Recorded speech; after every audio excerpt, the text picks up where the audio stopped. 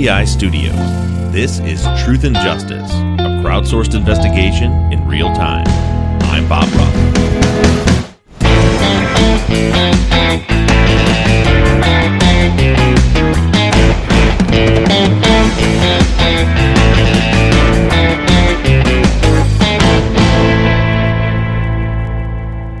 Ahoy, friends. Thank you for tuning into Truth and Justice. I finally have my voice back, and you are listening to the Friday Follow-Up for Season 12, Episode 60, The State's Final Word. This week, we wrapped up the 6-week trial against Robert and Christian, and we heard the last thing the jury heard before deliberation, Aki's final word. Today, I'm joined by Bob and Janet, and after a quick break, we're going to dive into your thoughts. Texas Ranger James Holland is a legendary interrogator. They call him the serial killer whisperer. You can't hide those indications, and that's why yesterday I knew that you did it. But now, shocking interrogation tapes reveal how the super cop really operates. And that's why they asked me to come in, because I'm special.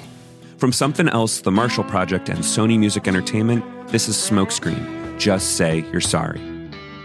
Listen and follow on Apple Podcasts, Spotify, Amazon Music, Stitcher, or wherever you get your podcasts. The Ford Ranger, a vehicle for all terrains and every passion. It's a workmate, a playmate, and to its drivers, a soulmate. So how do you improve the Ford Ranger? You go all in. The all-new Ford Ranger, the UK's best-selling pickup. Now available with rear bumper steps, tailgate workbench, and enlarged load box that can fit a Euro pallet. Go break it in. Search all-new Ford Ranger. Ford Pro, driving productivity. According to SMMT data, features may be optional extras with additional cost. All right, everybody, thank you for joining us. And of course, we are happy to have Zach back. And Jay, it's an interesting day. We have Zach is back in the studio, and JV is in her own new studio. She's not in the closet anymore, and the studio looks great, Janet. Thank you. Love the lighting, love the windows, love everything about it. We've got a very active YouTube chat going on, and we're going to get right into it, but we've got a few announcements. Thing one, you guys are hearing this on Friday, May 26th. At this point, 2 days ago, Janet's brand new show called Platonic airs on the Apple Plus or Apple TV Plus. It has come out, and I think, did you say, Janet, the first 3 episodes? Calling it my show feels like a bit of a stretch. It's Janet's By a bit show. of a stretch, I mean written, produced, the biggest directed, of all time. and starring Janet Varney. A show that, by all accounts, is fabulous from what I've heard so far, which Janet is in as an actor. Yes. It's called Platonic. It's on Apple. The first 3 episodes came out on Wednesday. So check out Platonic. I'm super excited to watch it. That'll be on my agenda for this evening. Also, while you're already looking at your calendar, today is, again, a Friday, May 26th. If you were somewhere within, I don't know, let's say an hour of the Chicago area, really Portage, Indiana is where we're going to be tonight for you guys on Friday. Zach and I will both be performing stand-up comedy at the Decibels. It's not Decibels Comedy Club. How do they call it? Decibels on the Rocks. Decibels on the Rocks in Portage, Indiana. I'll be standing up. Yep, he will be doing standing before up. Bob does the standing up. Yes, yeah. One stand up and then the other stands up. But we're going to be doing comedy there tonight. It starts, the doors open at 7 o'clock. Central Time. The show starts at 8 tonight, Friday. So if you have the tickets are only sold at the door, and they're just $10 at the door. We'd love to see you guys. And if any of you guys show up and let us know that you are from the podcast, we will definitely come over and say hello and hang out with you guys for a couple of minutes. Absolutely. Yep. Maybe have a drink. I say have a drink, but I haven't been drinking really at all. I'll do it for you. Zach will have 2 drinks with you, and I will have water, and we'll have a conversation. So that all being said, we're going to get into your content, but we have a couple big announcements, and this is where pay attention. So first things first, next week, we are off. There will be no episode next week. So after this, on Sunday, we have a main episode as usual. There will be no follow-up next week, and there will be no main episode next week. The follow-up for the episode that's coming this Sunday will drop on June 9th. Now, the reason for that is we are making the shift. The way I feel about it, we are going back home. As you guys know, I've let you guys, and I'm still not going to get into many details, but we've talked a lot about the financial situation in the podcasting industry in general, and that things I had mentioned a while back, things are getting a little tighter even for us. All I can really tell you is that Wondery, who is now owned by Amazon, we are leaving Wondery. We are leaving Wondery. May 31st is our last day on Wondery, and June 1st we are moving back to Audio Boom, which is where we began. Back to Audio Boom. So Audio Boom will be our host. They'll be selling ads for us, all that stuff. I'm very excited about that move, but it is a complicated move. Because of the way, and this is a little inside baseball, but if you guys notice, like when if you listen to this episode and then you go back and say, I want to listen to season 2, you'll hear the same ad in it. It's because everything is inserted dynamically with these markers. And I only tell you that to tell you this: taking things off of our feed, off of one platform where all those markers are, and then putting it onto a different platform with all those markers and making that transition happen smoothly, so that all of you don't have to do anything different. You know, the idea is when that episode comes on June 9th, you open up your podcast player, whatever you use, and the next episode will be there like nothing ever happened.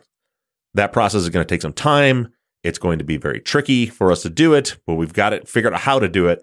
But the best way to make sure that nothing gets screwed up in the middle of it is to do the episode on Sunday and then take a week to get everything transferred over. Part of that too, and this is where a lot of you guys are always asking how you can help out, this is something I've never done before, but if anybody is interested in helping, we have over 1,000 episodes over these last 8 years. As I mentioned, all of the ads drop in our, because probably half of our income comes from people watching old stuff. So like a lot of people will come in and they want to hear the Anansi Ed case, so listen to season 1, or the Ed 8 case, so listen to season 2, or the West Memphis 3 case. Because we have those ad markers in there, we're able to still get paid even when you listen to one of the old episodes. When we move from Wondery over to Audio Boom, all of those ad markers go away. So one of the things that I'll be doing next week is going through each and every one of those 1,000 episodes and inserting new ad markers. And it's going to take forever. There's no way I'll get through it in a week, so we're going to pick through it. But if that's something that you have the time and you're interested in helping out, I could definitely use some people.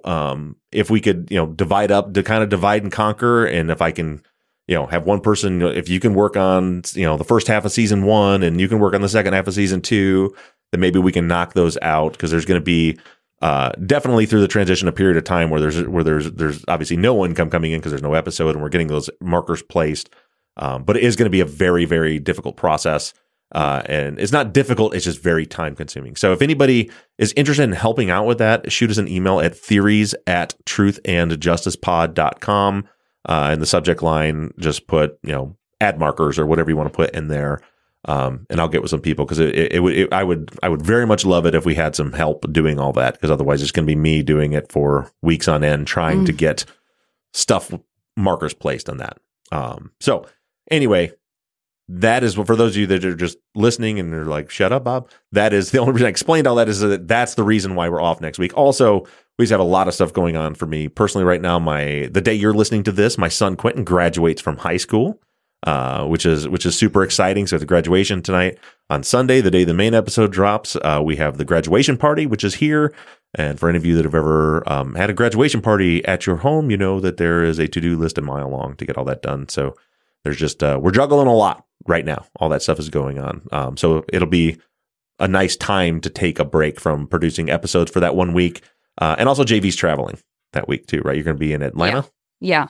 We have a few questions from the YouTube chat about this. So Nick just wants to make sure the feed stays the same. Yes. Yep. That is part of the reason why that we have that break there. Oh, thanks, Zach. I didn't see the reply. Yeah. Is so that what they do is they transfer the RSS feed to the different hosts, which is all very complicated. I don't understand it. But yeah, the reason we're doing all that is so you listeners won't have to do anything different. Okay. And then people who are interested in doing it who don't totally understand how that would work, should they just email you and you'll further explain? Probably don't need to do it here. Yeah, no. Well, yeah, I'll explain that through email. If he explains and you guys are like, I can't do that or I don't want to do that, then fine. Yeah, and if nobody and probably what I'll end up doing is probably end up hiring or contracting some people to do it if there's not people that want to volunteer to help out. But we do get a ton of requests from people just like I want to find a way to help, and this is a way that you could help. That could just be donating time, and if not, and don't anybody feel obligated. If you can't do that, then we'll contract somebody else out to do it. But as somebody asked, do you need to have a lot of program and technical knowledge? No, not at all. So it's like you look at.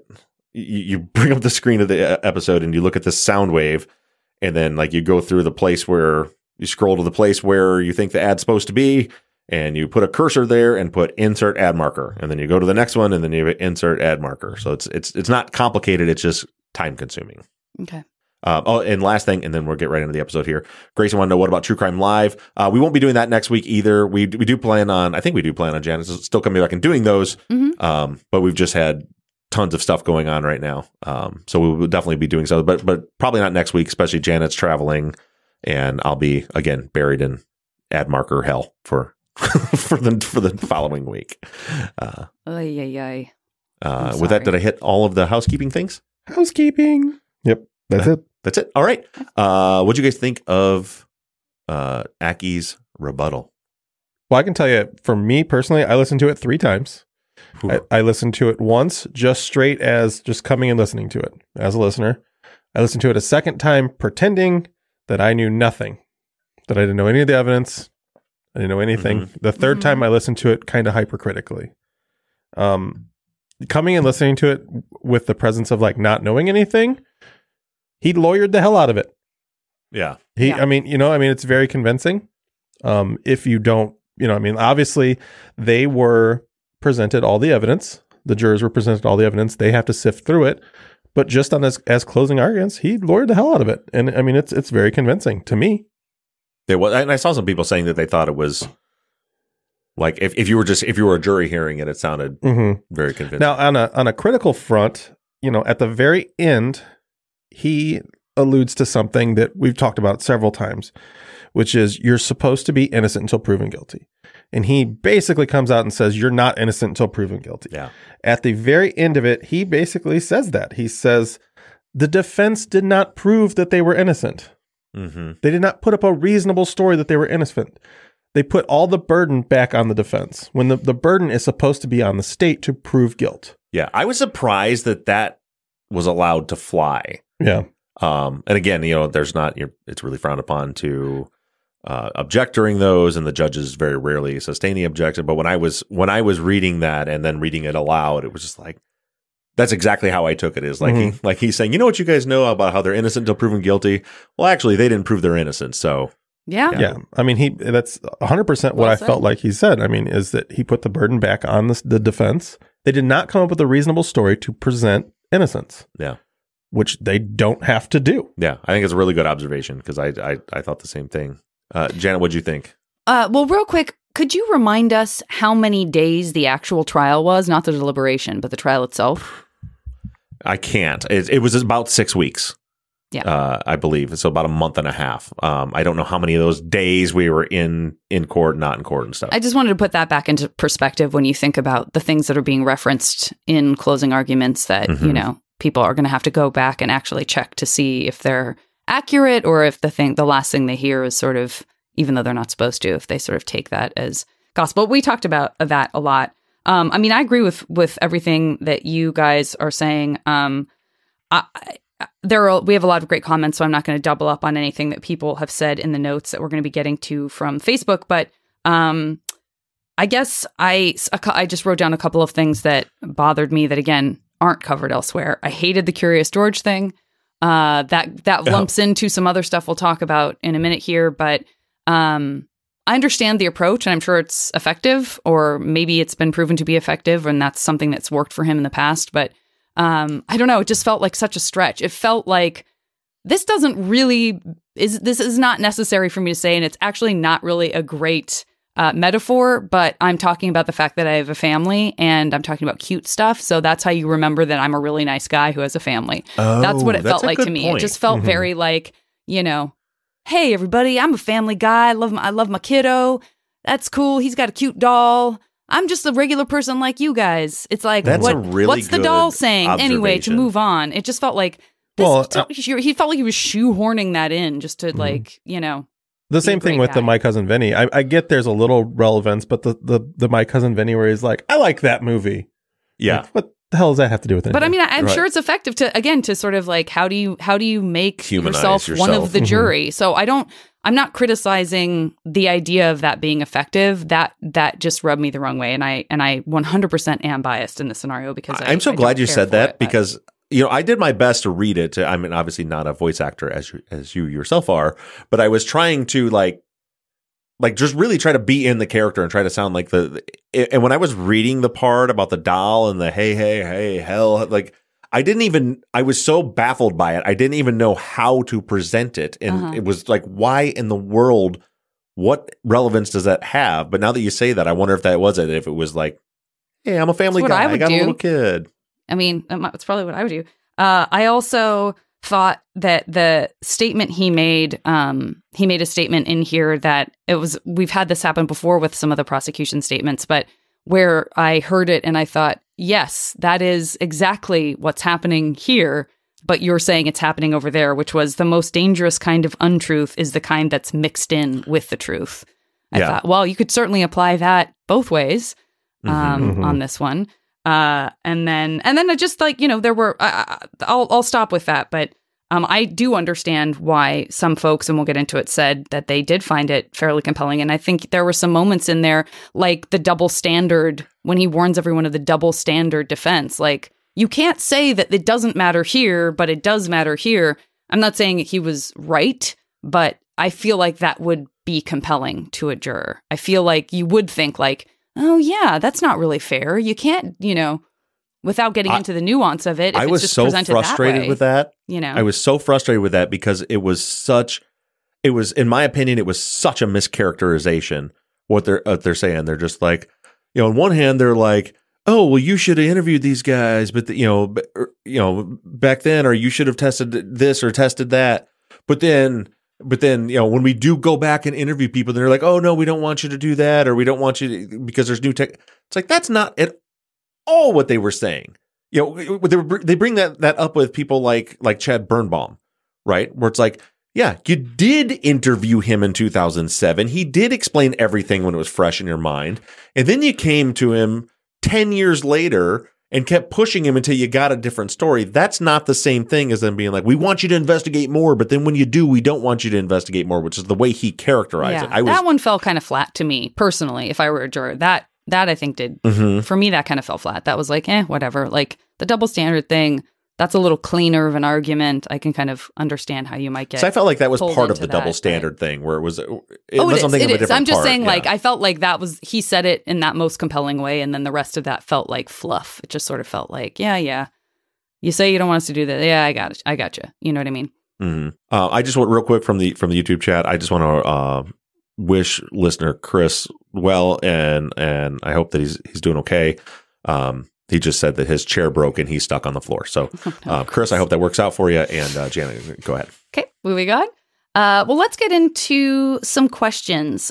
Chris W says, Christian was not indicted because he was 17 at the time of the crime, but charged the same as Robert. How does that work?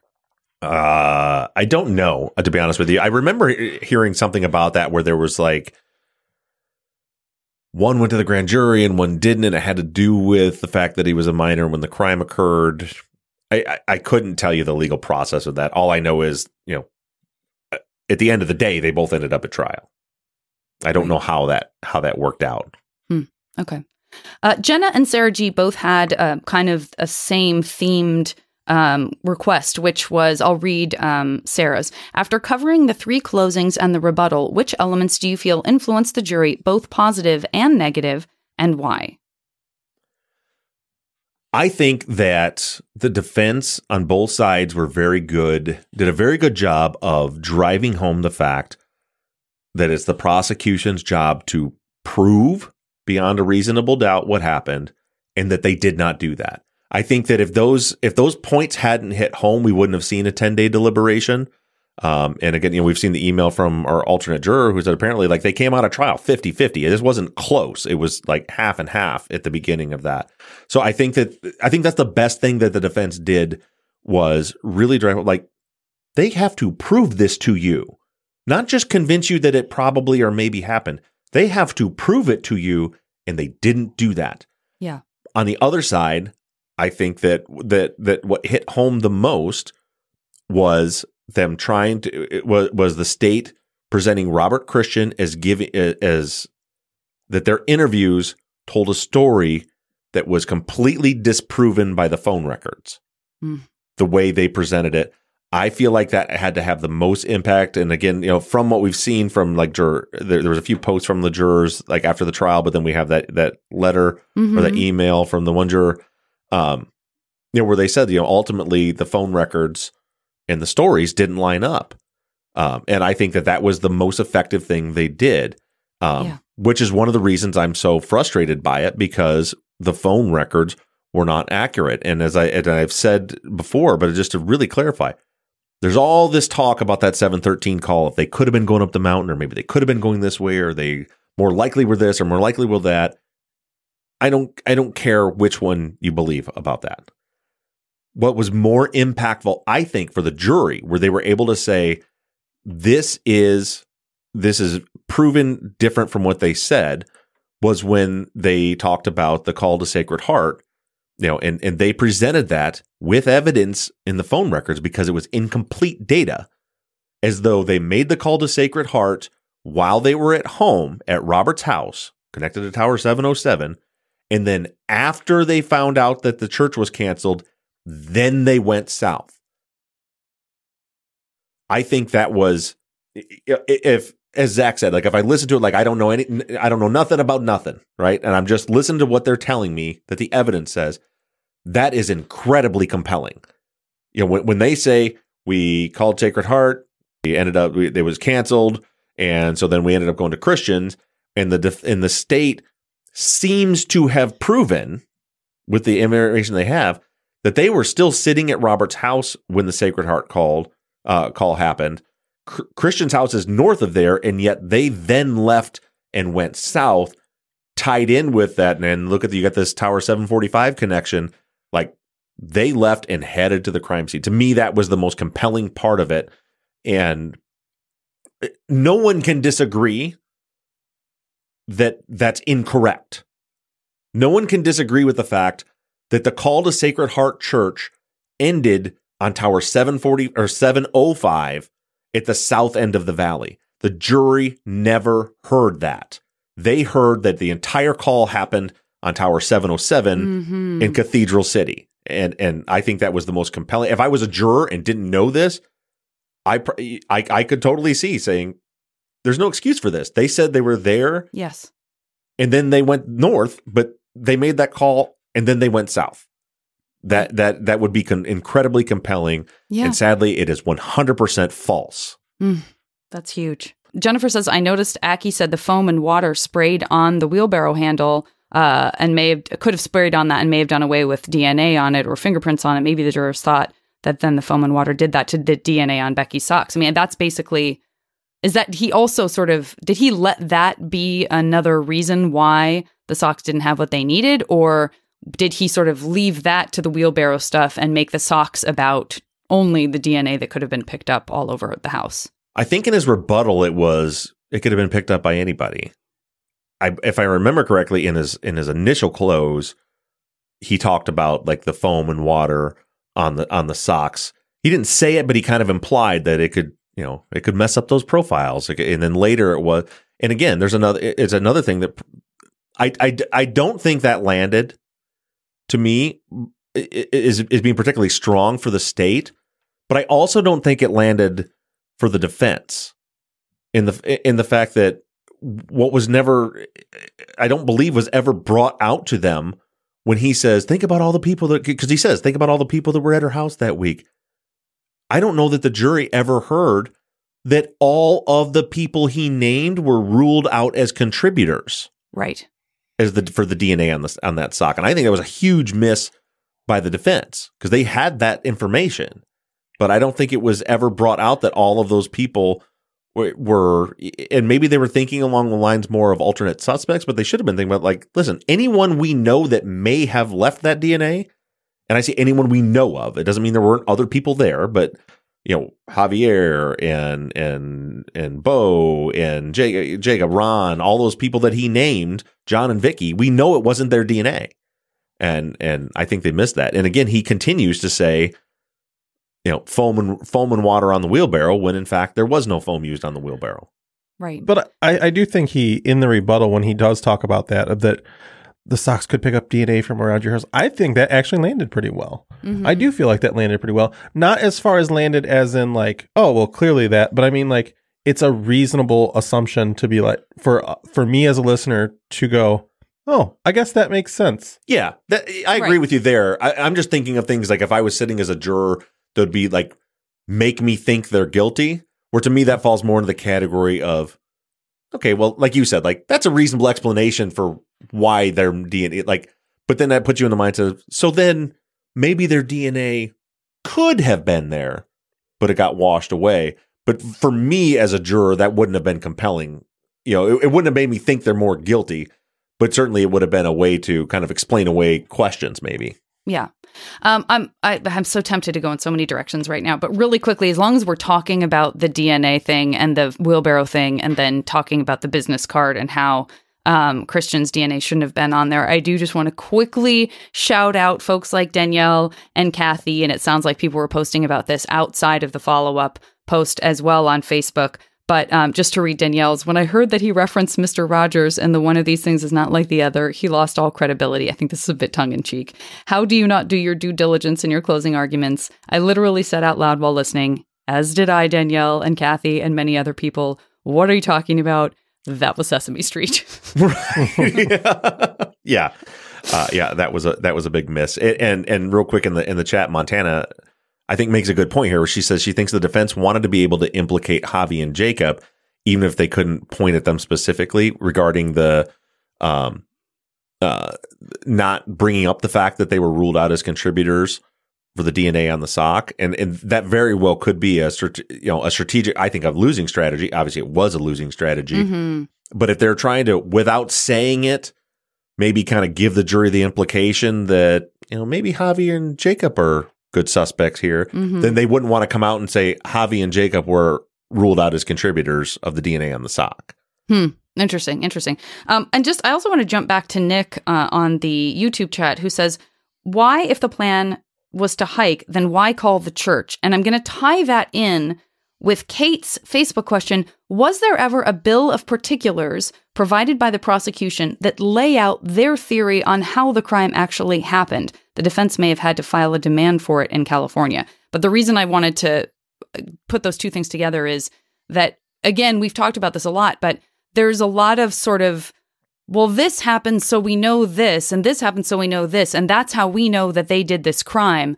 But did they ever stitch together, like, well, they probably weren't going to really go for the hike at first, and that's why they called the church about mass. But then they did go for the hike, but then something happened unexpectedly that caused this death. And that's why you could even find for manslaughter from Becky. If this wasn't premeditated, perhaps you find that something just happened out there in the area of disturbance.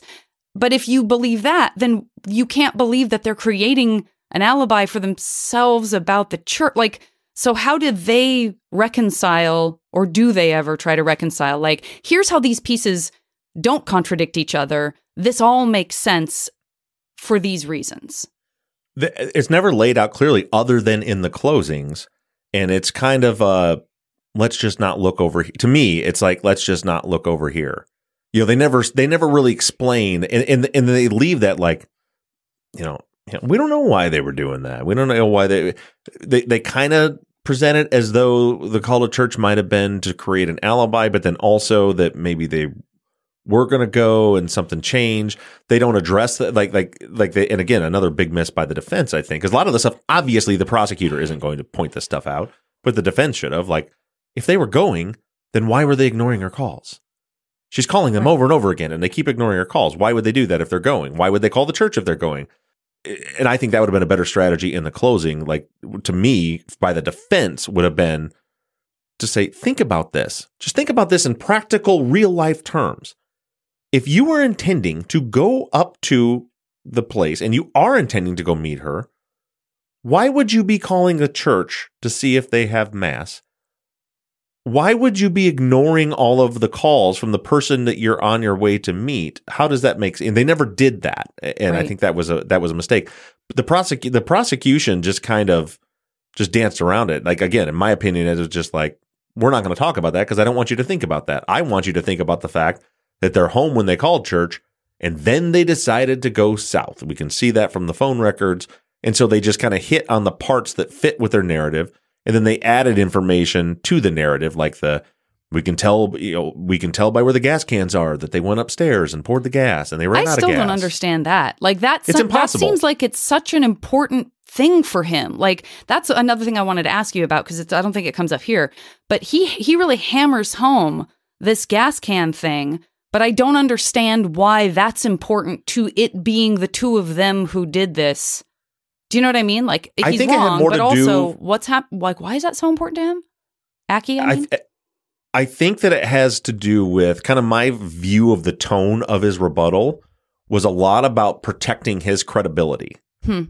Right? So it's a lot of, they say this and they say this, but it's just truth mixed in with lies. And they're, there's the double standard. There's all this. A lot of that to me is to me him taking his last word to reestablish credibility with the jurors.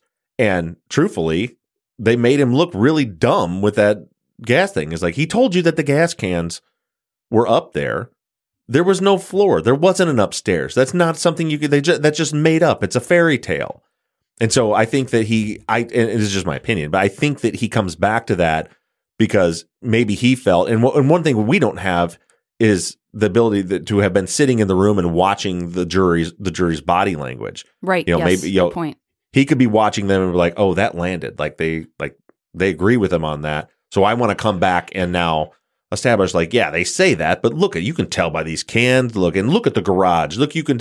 And again, completely misstates the evidence when he talks about the garage and how clearly there's so much heat and fire in that garage. That's not true. There's no fire damage in the garage. Mm-hmm. The damage in there is from the firefighters pulling the ceiling down from the attic. Mm-hmm. Nothing is burnt in the garage. And so that was just incorrect the way he said it. But to me, that's what I got out of it was he's like, no, I wasn't making up a fairy tale. I was telling you something accurate. They're trying to spin this. They don't have credibility. I do. Yeah. And I'll just the other piece of that I'll point out. And again, I am not saying I would do this any differently. It's just because I'm coming at it from a person who is now biased in favor of feeling like this is wrong. I also thought this sort of like tossing off of like, I mean, I'm not going to stand here and rebut everything they said in their closing arguments. That would be ridiculous and we'd be here all day. In my mind, I was like, I mean, that's probably what you should do. If you actually have rebuttals that are fair and true of each of those things, I think probably your job is to address those. That kind of makes me feel like you actually can't do that. And then also at the end when he was like, I have a bunch more stuff here, but I'm not going to waste your time with it. Also felt very like, that's probably what I would do. But also I did not go to school to be an attorney. So it felt a little bit like sophomoric to me to just be like, anyway, do this. They're wrong about that. Well, listen, I won't waste your time with all these other things because you have important things to do. You're the jury. But just trust me when I say there's a bunch of other stuff here. Just trust me that they're wrong about a bunch of other stuff. Well, and the way he talks off the DNA for the gas cans. He just kind of like, you guys can imagine why there's no DNA because the fire. He doesn't like, there's no evidence of that. There's no, you know what I mean? He just like, you can kind of figure out why. Yeah. And by the way, Patty in the chat says, Tiffany explained that there was another level in the garage. Yeah, there was. There was an attic space up there. There was like a staircase that went to an attic, and the fire did get into the attic space. But that's where the gas cans were found. And Aki is saying that they carried them up the stairs in the house and threw the gas cans up there, which is impossible. Right. Okay. All right. I skipped around a little bit because I liked the flow of things that were happening, but I'm going to pop over to Bridget. I'm going to read Bridget's, but Rachel had a similar comment. I felt that the closing provided was compelling. I can clearly understand how they got convicted as you have presented the case well. I would love to see the visual aid he provided in his closing next to the actual graphic that was admitted into evidence during the trial. That part of the closing made me twitch a little bit. I know our brains tend to recall more easily the first and last thing we hear or read, and if his visual aid to which the defense objected is different, it would be very misleading. I know he claimed it was similar, but like, how was that okay? And Chrissy had something similar, just, the sort of idea of this being able to blend things together and show something different, and that just gets kind of like, do you think that was significant, or was it just a quickie thing that actually probably didn't matter anyway? Well, one thing, I think it was a great representation of what I've been talking about, of as far as the leeway that that the lawyers get during closing. I mean, to answer the question too, like, I don't know what it was, because it wasn't admitted into evidence. So I don't even know what they were talking about.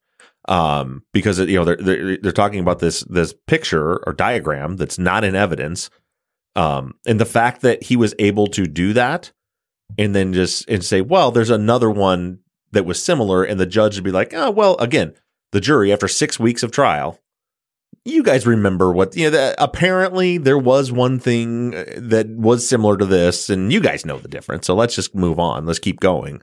Well, you can even say that, and going back to what Chrissy was saying, you can even tie that into the idea of like, this is actually perfect, Chrissy. So I don't even know if this is what you meant, but well played if it was.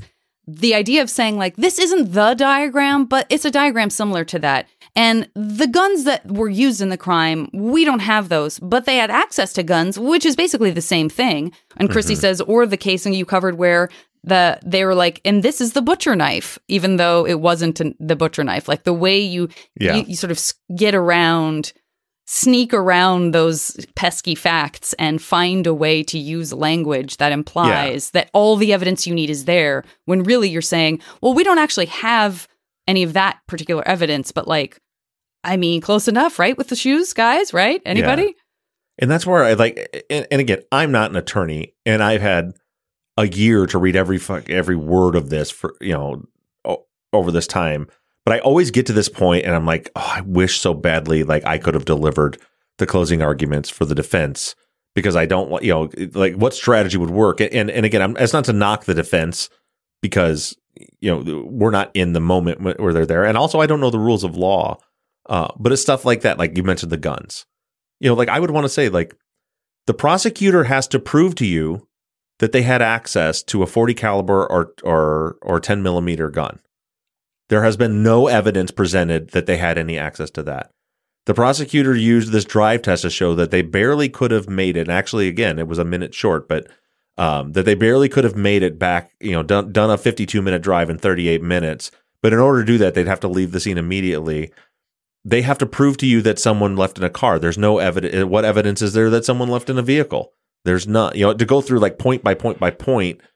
And again, I'm speaking, when I say that, I'm speaking to like myself as a juror, what I would be listening for.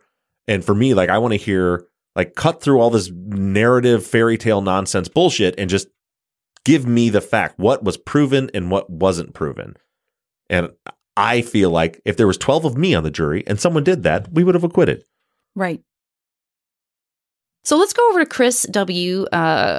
Chris with a K, I know you're in here as well in YouTube. Chris says, wasn't their alibi verified according to court testimony? And then Chris references a Desert Sun article from May of 2014, which thank you so much, Valeria and Chris, for getting that posted over to me in the follow-up so I could pull some quotes. They say, investigators also found no one who could vouch for Pape and Smith's whereabouts that night, including at the middle school in Cathedral City, where paintball guns could easily have been mistaken for real weapons. Paintball guns, to our knowledge, would have attracted a tremendous amount of attention, Michaels testified, but there were no reports, no calls for service, no evidence that we could determine. And I will add that I had read that article before, and it's a real tough read because there is a ton of misinformation in it. And I'm not blaming the reporter. I'm sure they were just reporting on whatever they were told or how are they, they thought they were being accurate, but there's a lot that is wrong in that article. And it's that's disturbing. One of them. It's the very thing, disturbing. the part you just read is one of them. So if you didn't catch so basically what Michaels told the press was, essentially we know that they weren't where they said they were, which was behind James Workman playing paintball. And we know that because no one called 911 saying someone was back there with guns. Right. That's how they. So that's what he's saying. Is that what he told the press, or is what? Because I think maybe Chris is looking at the word testified, like Michael's testified, or maybe it was in his testimony. Okay. But regardless, what he's saying, first of all, anybody who's even today, and there's more buildup around there now than there was then. I've been there a year ago. Behind that school is desert. There's nothing back there. No one could see anyone back there from anywhere, from any house. That's why people, not just Robert and Christian, regularly went back there and did paintballing. Because it was a normal thing they would do, because it's in the middle of nowhere with no houses around. It's just a huge empty, here I would say big empty field. Out there it's just empty desert with nothing around. Paintball guns do not make a sound anywhere close to what a real gun makes. Yeah, a discharge of a firearm, I mean, is a violent concussion that people would hear. A paintball gun is literally a CO2 cartridge that just is pressurized air. Yeah. I mean, I've played paintball. I feel like it sounds like this. It's exactly what it sounds like, right? And let's not forget, the reason they were back there was because the gun was broken. And they wanted to test it out, and when they got out there, it still didn't work. Right. So, like for them to spin that into, hey, we did our due diligence, since no one called 911. Let's take that same logic. Let's use their logic. Since no one saw them playing paintball, they were not there. Okay. No one saw them at the crime scene. No one heard the gunshots in the crime scene, so I guess no one was There shot. was no gun. Right. No, there must not have been a gun because nobody heard the shots at the crime scene. Yeah. No one saw a car leaving. Right. No one reported seeing a car leaving, so there was no car. Like, that logic is ridiculous. Yeah. Like, I don't even say, people have said, like, you keep saying there was no car. I'm not saying there's no car. I'm saying there's no proof there was a car. Right. There's no evidence to support the fact that there was a car. Right. Does that mean there couldn't have been a car? No. In the circumstances surrounding it, I think it's unlikely, but that's besides the point. There's no evidence to support it.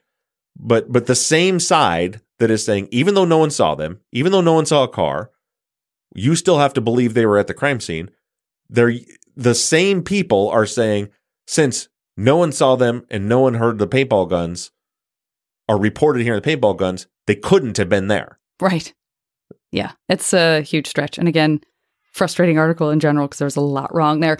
Richard did ask, did law enforcement question them on how they were doing that in the dark back there? Anyway. No, I think there's lights back there in the back of it because it's like parking lot that goes all the way back up to it. Gotcha. And then right beyond there. Okay, great. I don't know where you guys are with this in your conversation, but I did see that you did reply to a Facebook post from Steve. Yeah. Steve says, going back to the Xbox, Microsoft would have all login information going back to the creation of the account. So as long as the Xbox was connected to the internet, they would be able to confirm the alibi. On top of that, if they were playing an online game, such as Call of Duty, the game developer would have that data as well. I know this because I work for Activision, who makes Call of Duty. Any extra stuff you can report back on that, Bob? Or no, other than I immediately responded to him, pass that information along to the family, and Robert's wife B is checking with them. I'm a little skeptical on the thing. What they would have to know, they'd have to remember what their usernames were or their IDs were at the time, which they may very well. I'm not. Here's the thing, though. I'm not a gamer at all, so I don't know. Like 2006 seems a little early to me for people to be gaming online. Now, that said... So it was active then? You could do that? But no, I wholeheartedly agree. Everything you said, and that's what we've read before, is that they have these logs if you're online. The system doesn't have a log. If you play a game online, there's a log. Yeah. If you're just playing a game, there's no log. And in 2006, I agree. I don't know. I do believe it was active. I think Xbox Live, I think that predates 2006. But that's saying that they had to have it. They used it. I don't think we did any, me personally, or any of my friends did any online gaming till almost 2010. Yeah, and that's what I had said. Was it John? Was that the name of the poster there? Steve. Steve's. I'm sorry. To Steve, and he said that Call of Duty 3 came out in 2006, and that had online multiplayer. So it's possible, and we're looking into it, and hopefully that's the case. Because that would be how would you argue with that if they can show that their usernames are online playing the game? That being said, it would have to be, if they were playing Call of Duty 2, then they couldn't have been online, or if they just weren't online yet. I remember my kids around 2012 starting to play online, play with other people on the internet.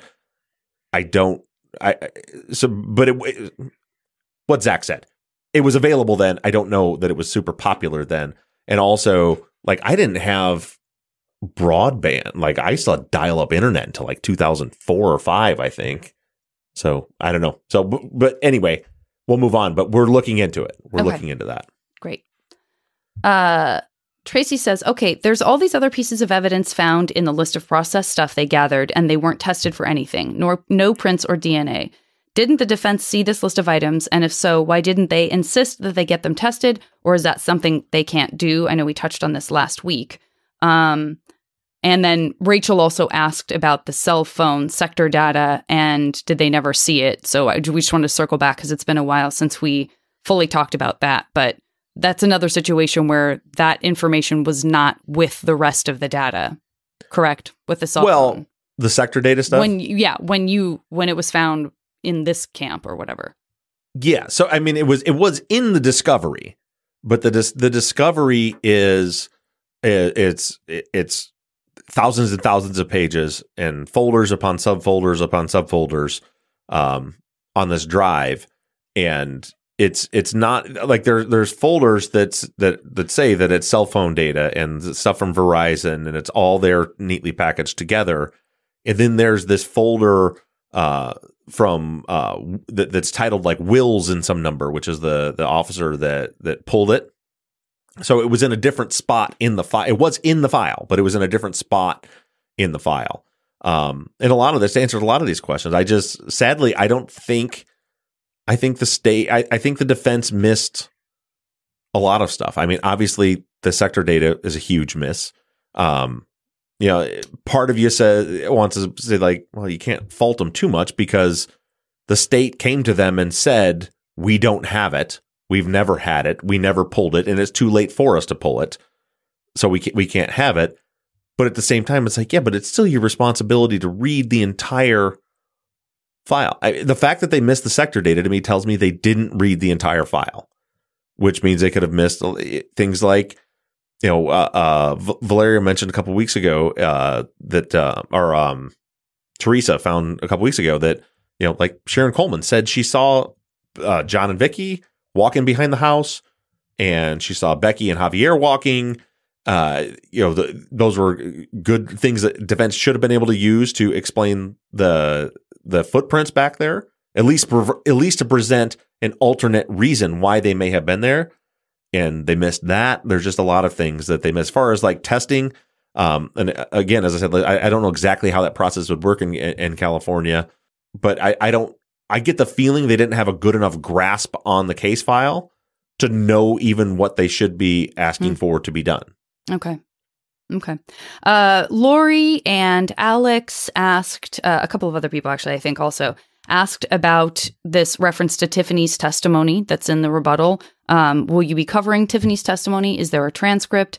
And Lori says it's one of the things that the foreman cited as influencing the jury's verdict, which I'm not sure if I know where that came from. I guess we went through all her interviews and not so much her. Yeah, we definitely didn't cover her trial testimony. So one of the other things that I'm doing this week is I'm doing kind of an audit of the testimonies that we didn't cover specifically on the show.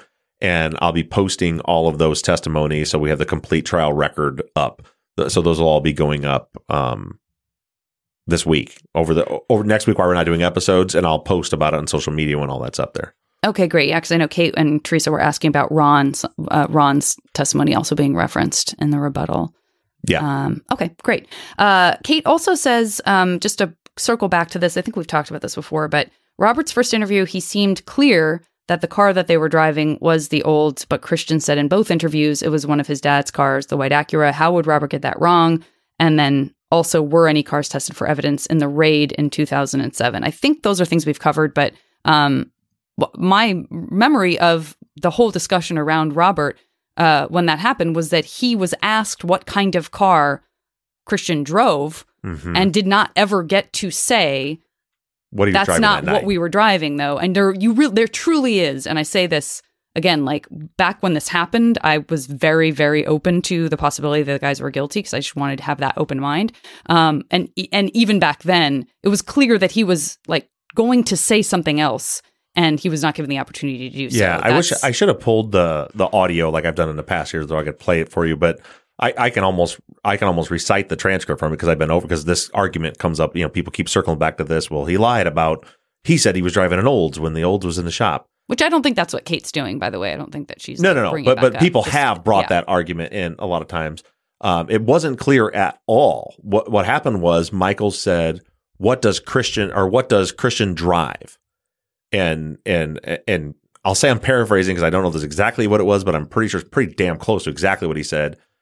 Robert said, "Christian, he himself drives a Hertz Olds, but..." Yes. And then Michael's cuts in and he's like, Yes. "What, a hearse?" And he's like, "No, Hertz. Yes. Hertz?" Then there's this whole conversation. And they never go back to it.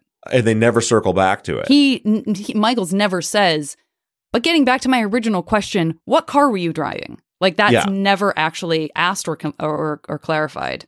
Yeah, and my opinion of it is, like, what is clear is that Robert wasn't talking about what they were driving that night. Again, the words that I remember him saying were, he himself drives a Hertz Olds, but that's and you can almost quote me. I won't say quote because I may have a couple words, but I do recall he himself. Yeah, and then he gets interrupted. Gets interrupted. Yeah. Okay, and then that's basically it. We always have questions from wonderful listeners who are hoping that we are moving towards perhaps helping with alternate suspects and stuff like that. So that's a question from Donna. Very happy with the work that Truth and Justice is doing, and coming back to that place of hoping that maybe that helps draw a finer line around the story itself if we can look at other people. So we're not quite there yet, but that's where we're going. What I want to do is, now that we're done with the trial and the full case against Robert and Christian, I want to do a very bullet pointed. Normally this would be when we had somebody from the guilty side come in and we have that conversation. Nobody wants to do that. So I want to lay out very clearly, this is the points of the state's case that they believe proved their guilt. And this is, whatever issues I have with those, what stands, what doesn't. And this is the case for innocence, why I believe these guys are innocent. Very clear, concise, boom, boom, boom, boom, boom. One, just to kind of wrap that part up. And two, what I want to do is I want to have an episode where people can take a link for, if somebody say, "Hey, I want you to hear about this case and why they're innocent," where they can say, "Here's a link to a 40-minute show that summarizes a year and a half's worth of work. That's boom, boom, boom, boom, boom. This is why I believe they're innocent." So I want to do that, and then it's alternate suspects, and there's some folks that have been like way ahead of me on this that have been in contact with me. I shout out listener Caroline, listener Jake. That have been doing like a ton of work and have been sending me stuff, and I'm sure they are chomping at the bit because they're like, "Well, what about this and this and this and this?" And I keep saying, like, I'm still focused on this. I'm going to get to that. We will be tapping into that resource big time from the folks that have been really working on doing a lot of research on alternate suspects. I mean, I have stuff that I know of that I think are pretty important that I want to cover. So that'll be coming after that closing episode this Sunday. Again, as I mentioned, it's a busy week, and we've got all this stuff going on with the switchover, and me with the graduation party this weekend here for my son. So originally I was going to do this Sunday and next Friday off, but it made more sense to go ahead and put something out this Sunday, as that's the end of our contract with Wondery, to get this last episode out. And I was thinking about what to do with it, and then I remembered a pair of interviews that I read a long time ago that just absolutely blew my mind and absolutely don't fit into any category of anything that we're talking about. Okay. It's kind of alternate suspects, but not really, but it's not the case against them. It's very, I believe in the episode, I used the word titillating. Okay. Titillating. Today's word is titillating. So that's coming out Sunday. And also it's holiday weekend for everybody here in the United States. It's Memorial Day weekend. So it's like a 25, 30-minute episode that's going to be coming out this Sunday with this titillating information. And then we'll take our week off to get everything squared away. And then we'll be back on with the case for innocence and then the alternate suspects. Great. Sounds good. I'm ready to be titillated. I was so hoping you were going to say that, Zach.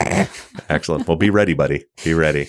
Glad you're feeling better. JV, the new studio looks great. Everybody make sure check out Platonic is the name. I couldn't pull the name. Check out Platonic on Apple. That our wonderful, amazing, and talented co-host Janet Varney is she's the star of the show. No.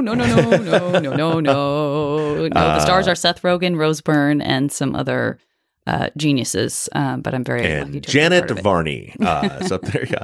So check that out on Apple. And again, if you're anywhere near the Portage, Indiana area, and you got nothing going on tonight, Friday, come on up to Decibels on the Rocks and watch me and Zach stand up and try to be funny. That'll be tonight, $10 at the door. And other than that, everybody, I hope you guys all have a great weekend. Thank Yvette and have some good barbecue. Don't drink too much. Be safe. Have fun. Love you guys. We'll talk to you next 2 weeks from now. Thanks, everybody. Bye, guys.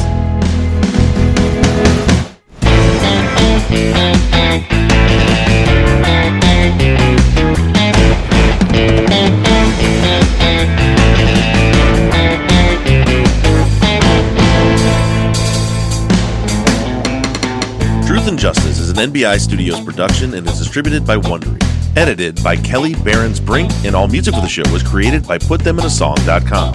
Our follow-up logo was created by me, and all of our font across all of our logos and banners were created by Tate Krupa of Red Swan Graphic Design. You can find more of Tate's work on Etsy.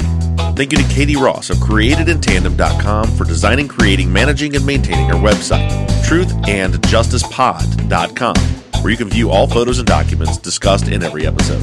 And a big thank you to our transcription team: Pamela Westby, Kathy McElhaney, Kaywood Yomnick, Ginger Viola, Erica Cantor, Danielle Rohr, Jennifer Ford, Courtney Wimberly, and Melissa Cardenas.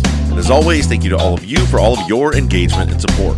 If you like the show and you'd like to support us, you can do so in several ways. To financially support the show, the best thing you can do is just go to patreon.com/truthandjustice. You'll not only be supporting the show, but you'll get something in return. On Patreon, you can pledge as little as $3 a month, and we have reward levels. For just $5 a month, you get access to ad-free versions of all of our episodes and behind-the-scenes bonus video content every week. Then other reward levels include t-shirts, hats, and even the opportunity to co-host one of our Friday follow-up episodes. Just go to patreon.com/truthandjustice. You can also do us a huge favor by going to iTunes and leaving us a 5-star rating and review. And lastly, you can always support us by supporting the brands that sponsor this program. If you have a new case that you'd like us to consider for future seasons, you can submit your cases on our website, truthandjusticepod.com. Just click on the case submission button and fill out the form. And the most important thing that you can do is to engage in our investigations. You can keep in touch with us through our email at theories@truthandjusticepod.com. You can like our Facebook page or join in on the conversation on the Truth and Justice Podcast fans page on Facebook. And for all you tweeters out there, you can connect with us on Twitter @TruthJusticePod. To follow our personal accounts on social media, I can be found in all forms @BobRuffTruth. Janet can be found @Janet Varney, and Zach is @Z2TheQ. And don't forget that we always have our 24/7 voicemail line open for questions, comments, or tips on our cases. That phone number is 269-224-2833. However you do it, stay engaged, stay in touch. As for now, we're signing off. I'm Bob Ruff. I'm Zach Weaver. And I'm Janet Varney. This has been Truth and Justice.